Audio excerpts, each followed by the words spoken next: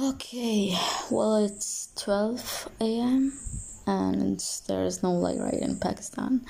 I'm enjoying with mosquitoes with their voices right in my ears, like, I don't know if they're singing or they're dancing, but they're doing something.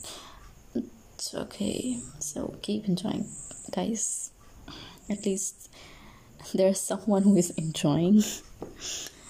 Well, the day was quite hectic, or it was so stressful, and I'm just passing through this kind of stress like that. Well,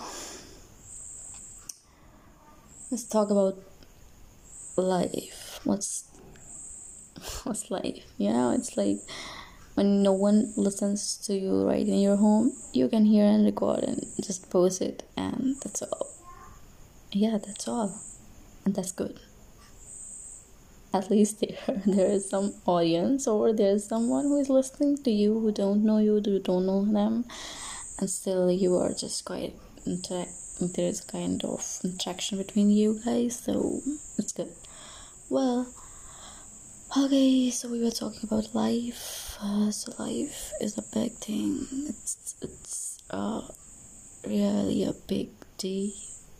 The people who said that the age of 45 or 50 or 60 is not enough, they're dumb.